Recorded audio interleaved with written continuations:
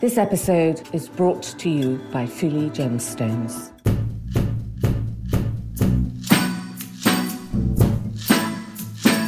I want to, the whole idea was to pass it down to my children and, I'll pull out something and I'll say, well, what do you think about this, And they'll be like, no, Mom, I want to wear these, whatever their friends are wearing, which is usually plastic. And I'm like, oh, God, you're not my daughter.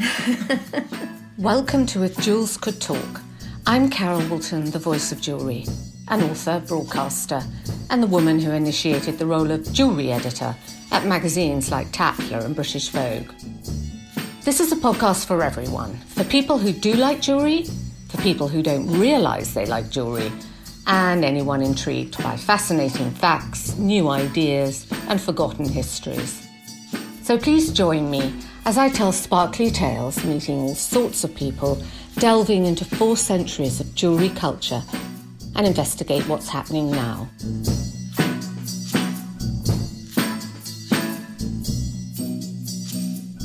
Hello, welcome to If Jewels Could Talk. I'm delighted to be joined today by the American model and actress Brooke Shields, who traces her lineage all the way back to Louis XIV of France, no less. So we'll be talking French crown jewels, her collection of Edwardian and Art Deco jewellery, and her obsession with stars and crescent moons, which has led to a collaboration with one of the world's leading jewellery and gemstone specialists, Robert Prokop of Exceptional Jewels in Beverly Hills. The collection's called Luminous, and it launches the 22nd of the 2nd, 2022. Robert is a trusted private jeweller to royalty and celebrities like Angelina Jolie, with whom he has designed a charitable collection under the name Style of Jolie, and one of their necklaces featuring a 177 pear-shaped citrine resides in the Smithsonian National Gem Collection.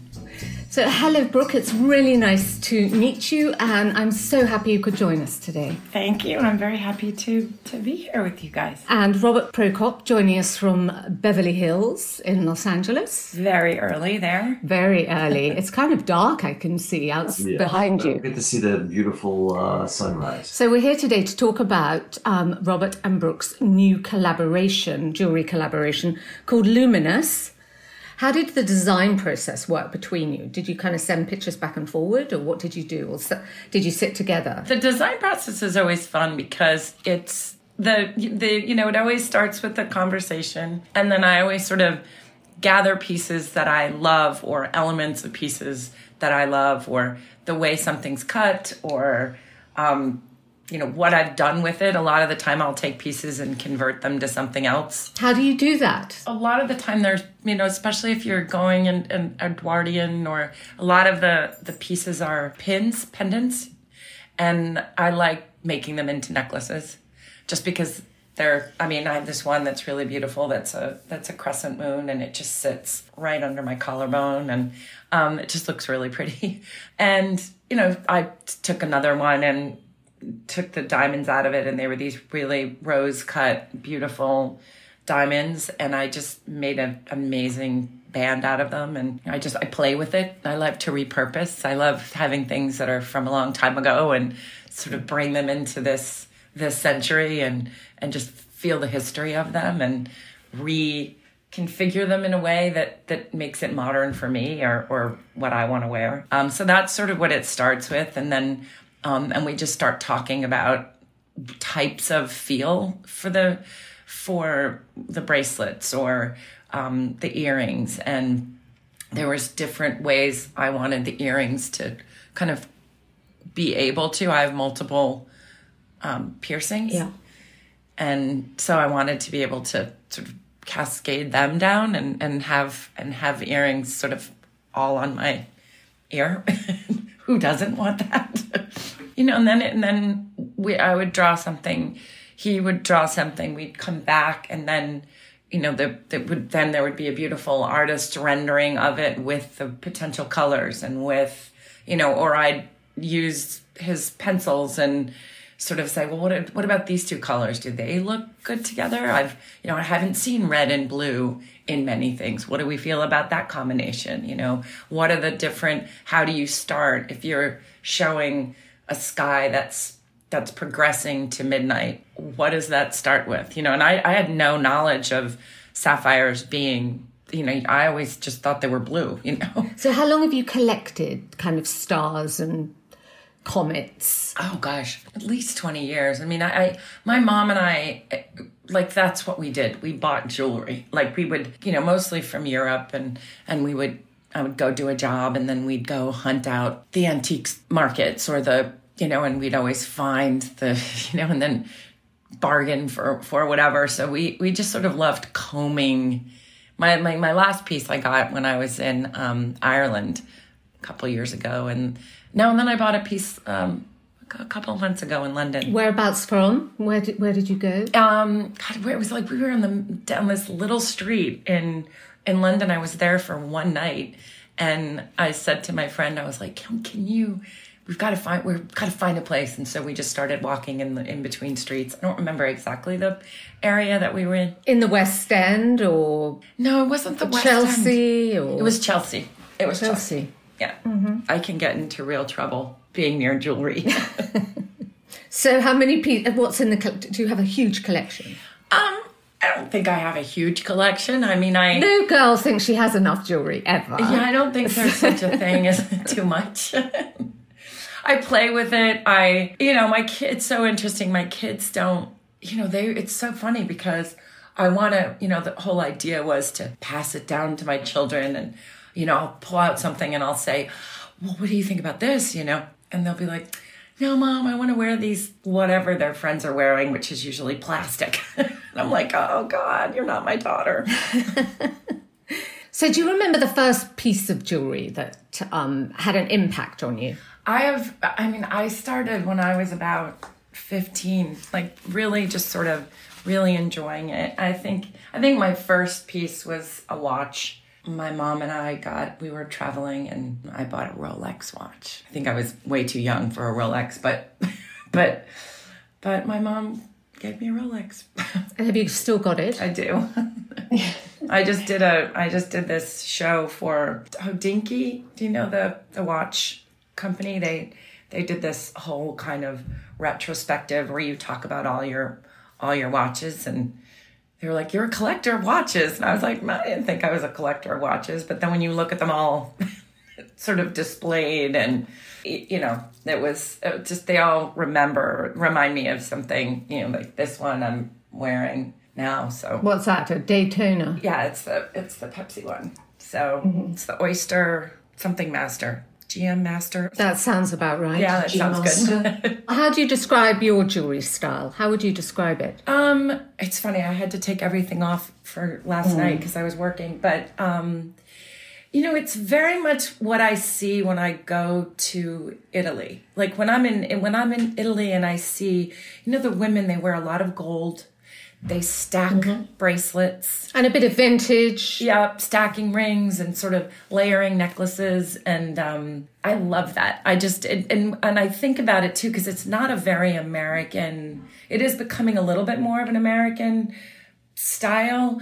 But mostly when I'm in Europe, I feel I'm always sort of drawn to the way the women wear jewelry in Europe. And Robert, I don't think we've ever talked about what led you to jewelry in the very first place. Well, I think I've told the story where my father was an engineer, and I worked in his engineering plant after school on the weekends, even since I was 10 years old till I was 16. So I would look at the things he would make under microscopes, fiber optics, and he did a lot of things for actually the space program. So little micro parts, and when we grew up, it was around us was Rocketdyne and Teledyne and Rockwell and JPL. So it was all about the space program being developed.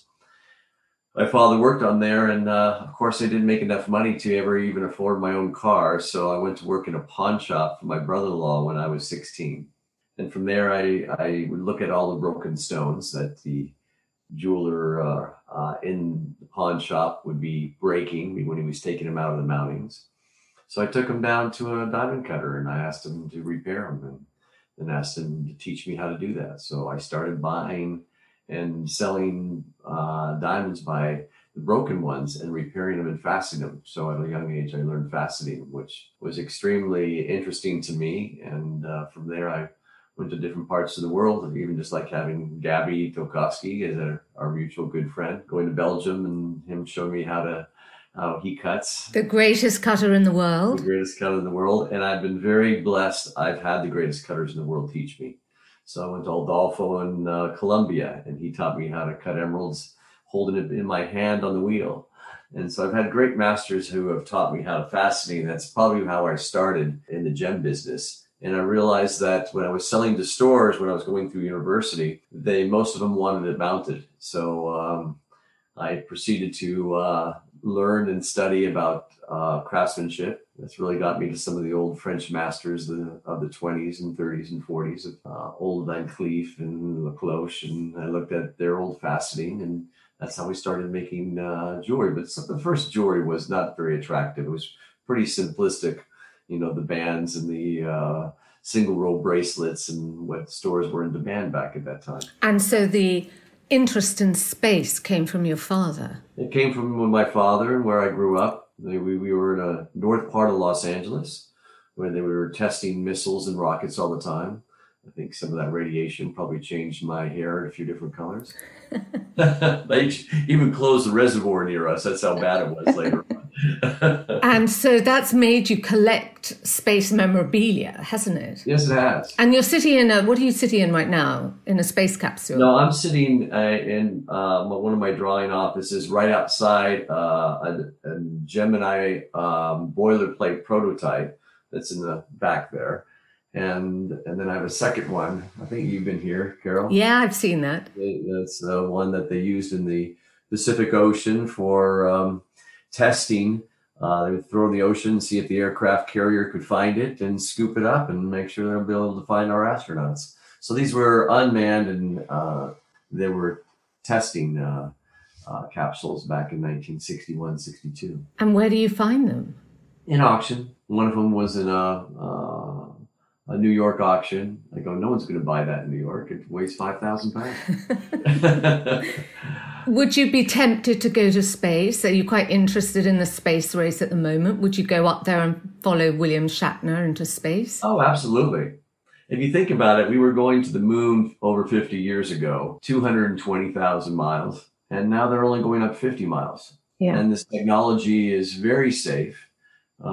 It's like getting on a plane. Have you ever done zero gravity? I haven't. No, you'd like to. I'd like to do that, yes. I know they have planes you can jump in with friends and go up there and be in for a minute or something like that. So maybe I'll do that for my next birthday. Brooke, are you going to bag the place on the aircraft to go up there with him? Am I going to go with him? Oh, yeah. I don't know. I'm not quite sure about that. I used to want to. I trained, my first sort of attempt, but it wasn't space. It was to fly with the Blue Angels. And I went through all of physiology because I was named Woman of the Year by the USO. And they say like, well, what would you like to do? Like something that they have, what would I like to do? And I said, I wanted to fly with the Blue Angels.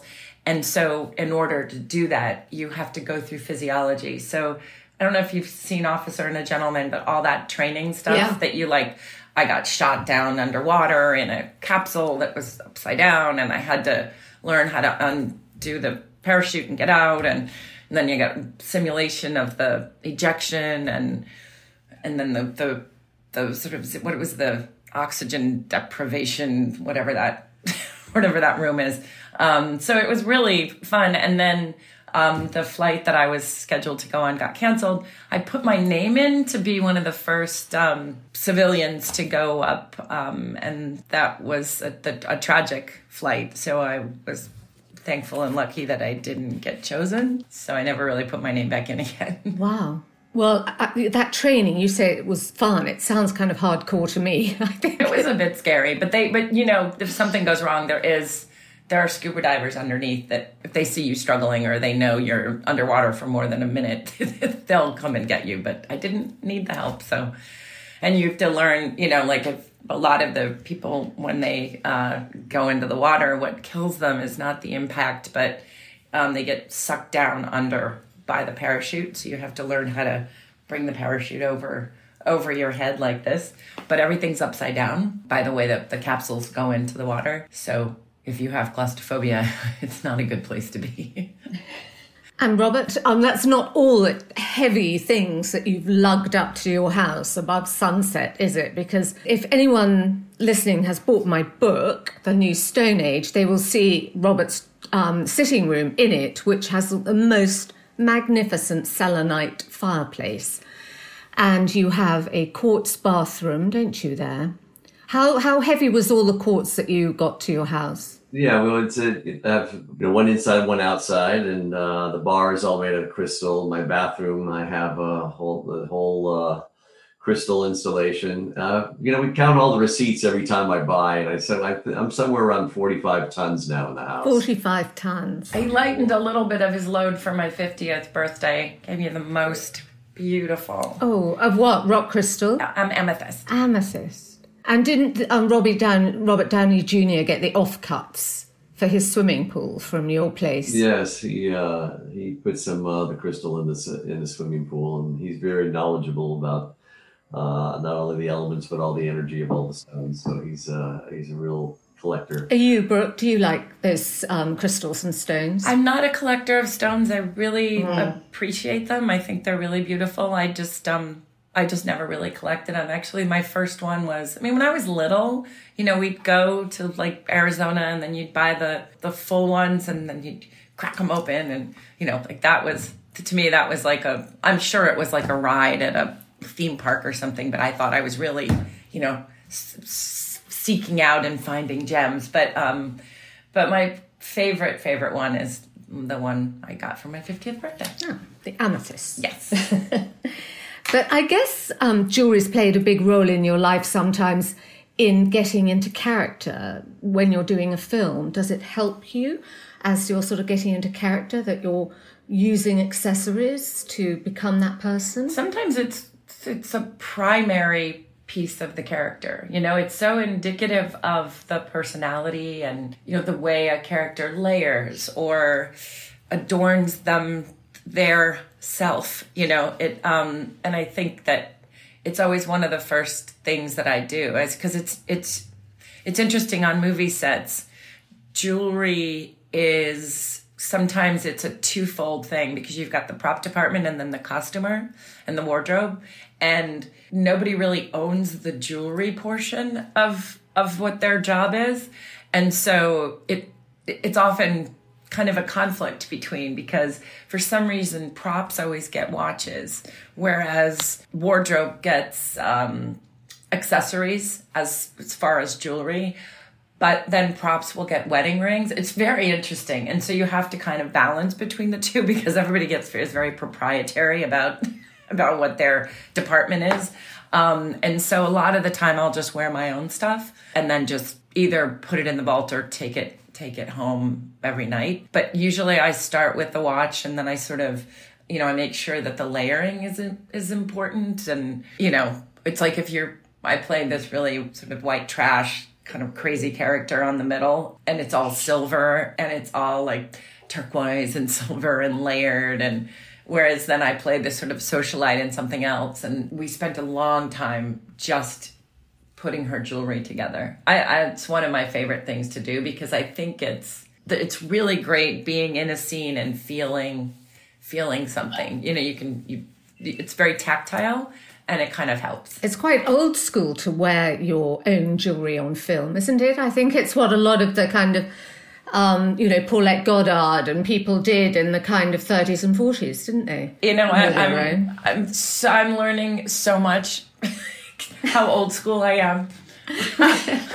I'm getting older I'm getting dated by the day just because I'm like, it's not like it used to be, in my day, and you're sort of, it was like I was working with costumers that the petticoats were vintage, the socks were real wool from the time, and nowadays it's like all plastic and then just the outside is whatever the period is, or people have Uggs on or sweatpants or whatever. And when I started, everything was all real, Ina Middleman was this incredible designer. And so I hold a little bit of that. You don't always want to use your own watch though, because for continuity, you have to undo it and have it not be working. So either you're constantly changing the time, which I don't like to do on my watches that much, depending on what kind of complications they have.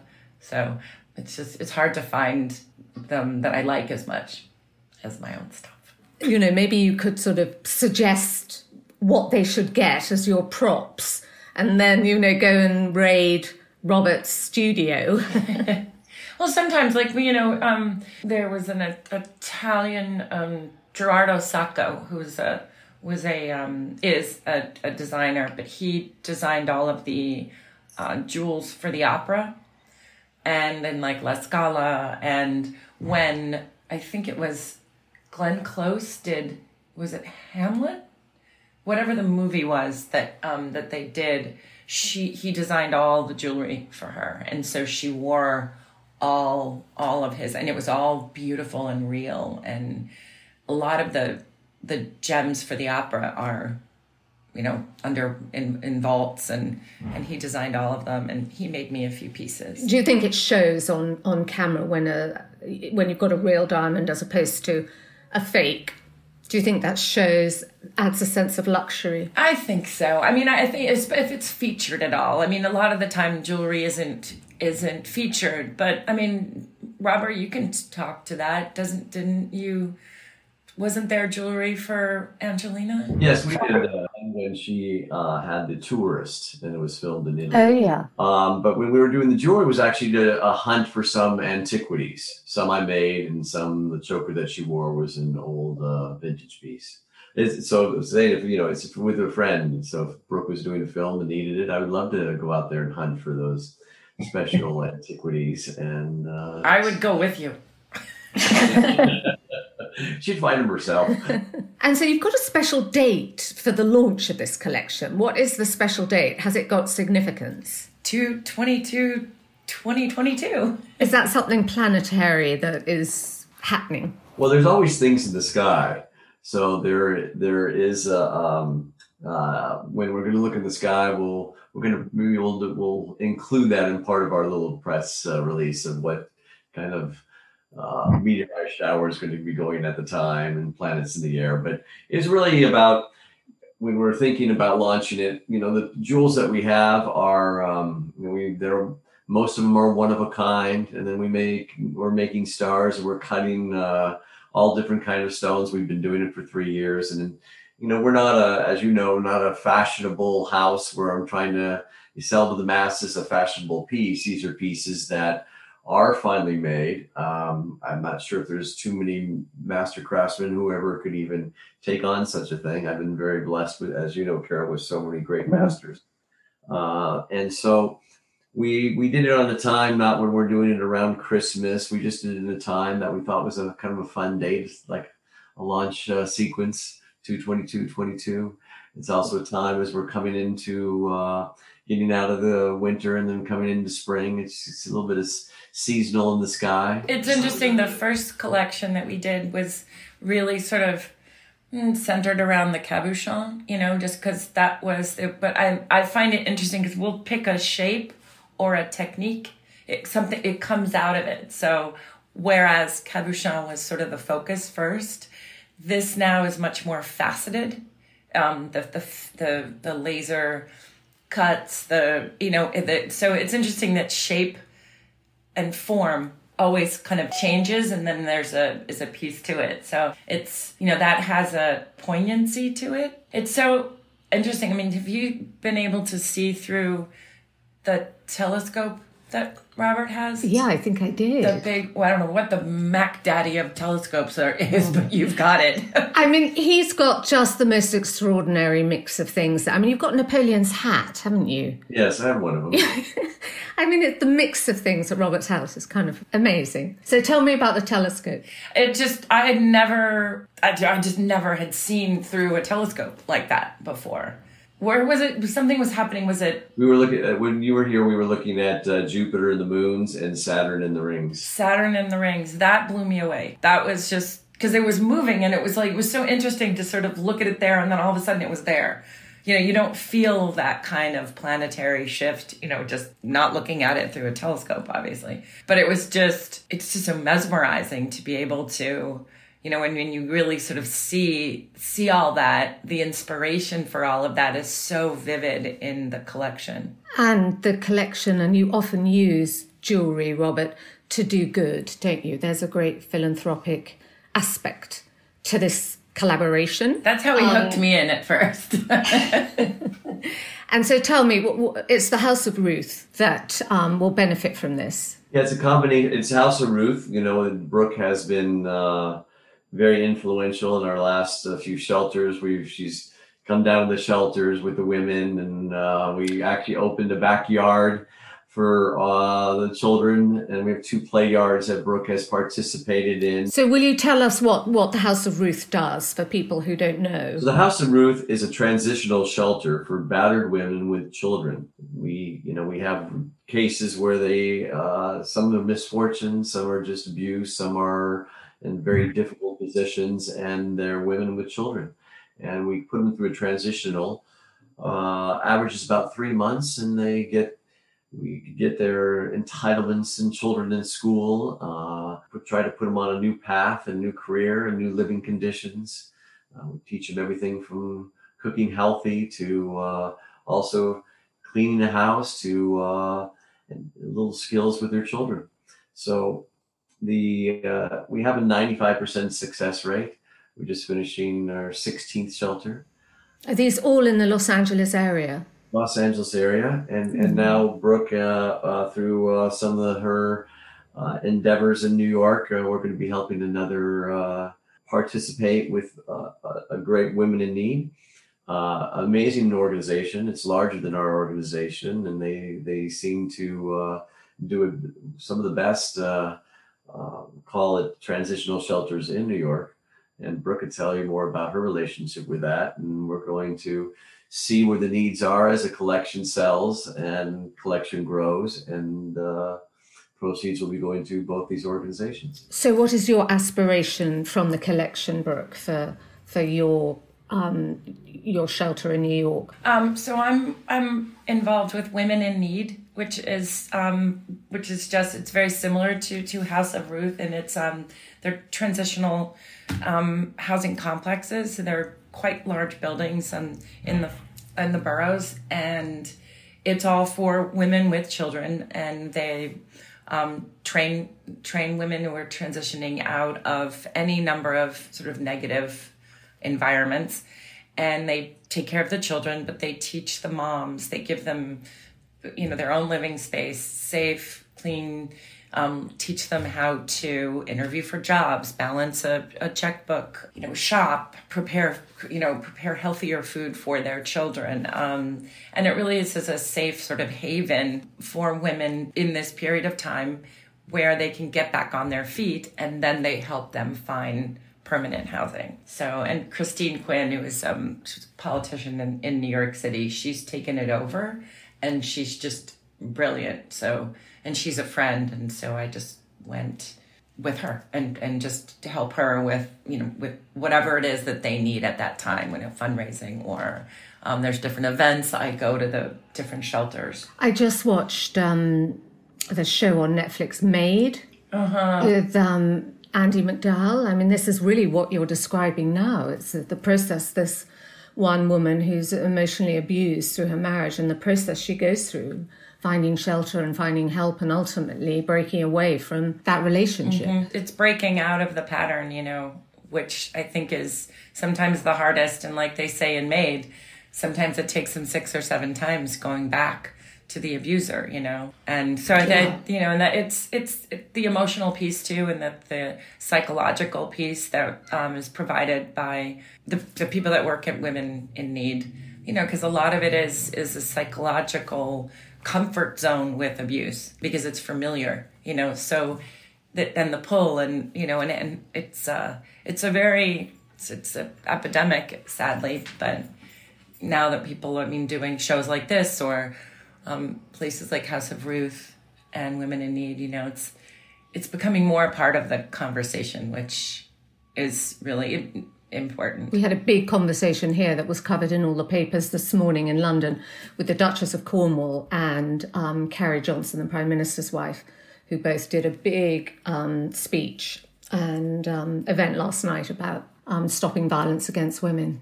So it's going global. The conversation is global, which is great. Which is great. And I was thinking, Brooke, about your kind of, as you're saying, you just sort of love jewellery and have loved it from such a young age. I remember I did watch you on the programme Who Do You Think You Are, as you unravelled your ancestry back to Louis XIV, the King of France. And I was thinking, well, maybe this has come in your DNA. Maybe it's the French crown jewels that you're lusting after. That was what the inspiration for our first collection was, because I had just done Who Do You Think You Are? And I was like, there it is. It makes sense now. That's why I need jewelry. But that era, just the work, the craftsmanship, but the adornment, I found just, there's something, the ritual of it is just so appealing to me. And I mean, it was interesting that I was a French major and all this time thought I was only Italian. So it was kind of interesting to hear where my roots really were. French aristocracy who should have inherited the French crown jewels, but damn, they were sold. Damn, I missed that. I missed that day. I wasn't on my game. Yeah, I mean, it's fun. It's fun to dream about it. And it is fun to sort of say, like, isn't it interesting what you gravitate towards or what interests you or what sort of sparks something in you? And yeah, it didn't change my life at home at all. Nobody curtsied. I was very incensed. So did you inherit any jewelry? Have you inherited anything? I have a ring from my grandmother, who I didn't know if really she was a princess or not, because you grow up being told that and you're just not sure. It turns out she was in Italy. And then I have my dad's crest ring from the family. Does that mean a lot to you? Oh, it's just everything to me. Every picture I have, you can see my dad's pinky, and it's massive because he was 6'7" and he's a big guy. And when my dad was dying, my sister called me and said, because I couldn't be there because I was in my 9th month of pregnancy and I was an at-risk pregnancy. So I couldn't go to be with him. So all my sisters were around him. Everybody was there but me. So it was like kind of the difficult time. And my sister called me and she's like, this sounds really crass, but what do you want? She's like, everybody's here getting a watch or getting a something. And, like it was just sort of very chaotic. And I was like, does he have his ring on his finger? I was like, is that weird? And she's like, it's right by the bedside. It's yours. Nobody else is wanting it. Nobody's getting it, and it's yours. And it's so big, but it's a beautiful crest. Really that you would seal letters with. So.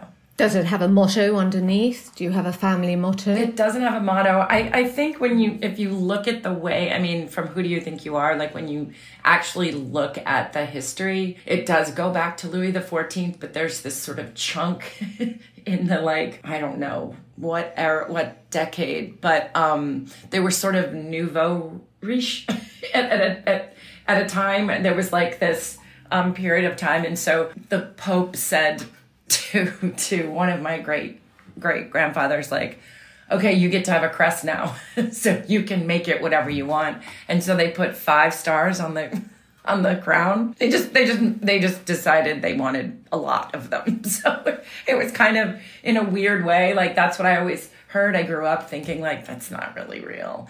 And, it started in the 1500s, but so when I was able to get the information, but so you looked at it, didn't have a motto, but it had many stars. And that's supposed to signify your level of royalty. But I think he made it up. I think most of them did. Probably. Well, elevate yourself with your stars. So that's what you're going to do now. Elevate some women with stars. You've been friends for a long time, so I wondered, how did this new collaboration come about, Brooke? So each collection sort of comes from something that is moving me for whatever reason or at the time. And I've been a collector of Edwardian jewelry. I love sort of the older cut stones and moon shapes, and a lot of them there'll be a pin, and I've converted them to necklaces, and I usually get them in antique stores and places when I travel, and it's just a sort of fun little passion of mine. And so we were talking about it, and we said, with this, just in this period of time, the connection to the planets and the stars and what there is outside, I think just coming out of COVID, especially, there's this sort of different relationship to the universe. It's all about the different planets and the stars and the moons. And so we just started talking and talking about different colors. And then the bracelets are sort of liquid. There's this sort of liquidity to them because they flex, and the stones are so intricately cut, and it really just became it just grew from that. And Robert, how did you choose the stones for this? Because it's very kind of sapphire, really the sort of main stones, haven't you? Part of it is when Brooke and I were looking at it, and it's like, what would the color of the sky be? What's the color at midnight? What it is when you see the stars? Do you how do they? We always look at a star, how it sparkles, right? It's that illumination. And when you think of the closest star we're seeing is light years away, we're looking at light that if it didn't exist today, we're still staring at it for years to come. So it's so fascinating, and it's that little twinkle in the sky that we all look up at every single night. And so what are the colors? And so a lot of it is a gradation of a midnight blue into a lighter blue as it comes into the daylight. So we did a combination. It's really the background of the sky that we end up putting call it our main features of the planets and the stars. So in this, as Brooke was describing the fluidity and and it really comes from all my master craftsmen to make something that's so soft and handmade in platinum. We embedded these stars, and the stars are all made. When we were making the star, we always say, well, how does that illumination of light travel? It travels, when we see it, it looks like a point. So I made these gem cut diamonds and color stones. So it's sharp at the end, almost like a needle. So when we were doing this to make the point so elongated, we cut the sapphires by hand on a wheel, because sapphire are more durable than being a diamond. And diamond, we couldn't do it. It would chip at that end. So we cut it all by lasers. Wow. So the points, when you see the stars, every single piece is cut by laser, and we faceted it that way. So the diamonds are very interesting so they could match the color stones and the sapphires. So we use all sapphires. We have stars in all different colors, because in the universe, all of our stars are different colors. A hot star is actually blue. Ours is a cooler star. Our sun is cooler, so that's why it's yellowish orange. So we're using the different colors that we see in the cosmic color of the universe. What I may say about Brooke and her heritage, us knowing each other since we were young, Brooke, I expecting this as I have the collection American Glamour, I thought, with Brooke, we're going to have a very American, she's the epitome of the American beauty and the soul and what everyone knows from growing up this in the last several decades. Everyone knows her, everyone just looks up to her, and she's just cherished by so many in every kind of discipline in her design and her life and her giving. But so I'm thinking this all American collection, and every time we're going into the colors, we're going into the shape, she's going into Sugarloafs. I'm like, okay, color, the purple. And it all made sense after she did this show. I go, no matter how much I'm going, this is going to be a great American collection. It went French. It's just her DNA. Even the simplistic lattice work on the side of a ring became fine details. that only someone with this kind of French DNA, and she must have had some great master craftsman one of those centuries back that stuck with her, because everything that we did in Legacy really had this amazing influence from her. So knowing that legacy, how important it is, and passing things down, what do you want your children to inherit from you? What pieces do you hope they would wear? It's funny, I look at what I have and it's so sort of eclectic, and it's been, and it's grown over, and it's not always based on expense or,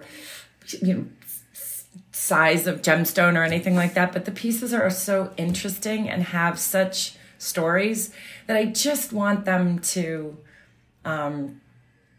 repurpose it any way they want, experience it, enjoy it, and grow into the history of it.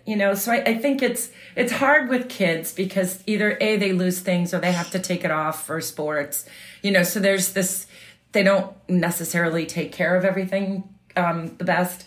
So it's hard to kind of trust them with stuff. And they're not babies, but they are students. So I think they're going to grow into loving it more. And now they're starting, like my younger one is definitely, she's starting to stack, like she'll take my bangles and she's starting to stack her jewelry more. And now the girls are starting to wear rings like on all their fingers.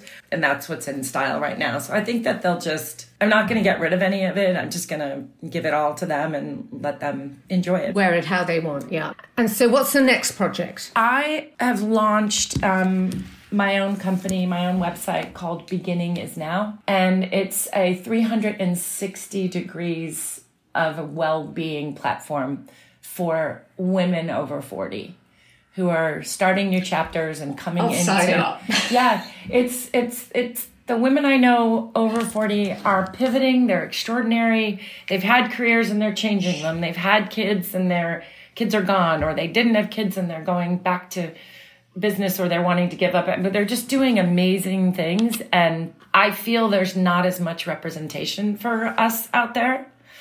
It sort of is in the 20s or depends. Or like, Pampers for old people. It's like those are the options. And there's this whole bracket in the middle. We have the money to spend. We're independent, and we've had whole lives. And now we're starting really new big chapters. And we launched, and we're in our product development stage. We've created the community, and it's growing very fast, and everybody wants to buy something. So that's great. So is it sort of beauty and well-being? Beauty and wellness and sleep, nutrition, movement, we're calling it. So it's sort of a comprehensive 360 degrees of really what wellness is for women over 40. And it's a celebration of, it's really a community that we've built. And so we'll have even each category. So nutrition, we will go into a little bit later. We're starting with beauty. We've got active wear. And it just addresses things that all my friends and I talk about, and actual problem-solving products. And Robert, finally, what's your next project? Well, I'm always working on things. Yeah. As you know, it's never, I'm not seasonal, it's constant. I am doing the exhibition for the Los Angeles County Museum of Natural History. So it should be America's, as they say, probably the biggest exhibition they've ever had at the museum. And it's all rare stones. It's the part of it's the science of rare stones. So we'll be introducing some of the grandest stones that the world hasn't seen, from the greatest alexandrite in the world, one of the largest blue diamond that the world knows of, a little bit larger than the Hope, but it's be a very interesting collection. And they actually, when we were going through it, the curator and the director of the museum both, is it possible we could get some of the new luminous bracelets that they saw in my studio when we were making them? So we are honored with a collection that's going to be also in the museum. Perfect. Well, hopefully some of us will be able to go and get and see that. Brooke, thank you so much. And thank you for joining us. And we're going to look forward to seeing more of the collection and more of your ideas about well-being. Thank you. So thank you. And thank you, Robert. Thank you very much. We'll see you soon. Bye-bye. Bye.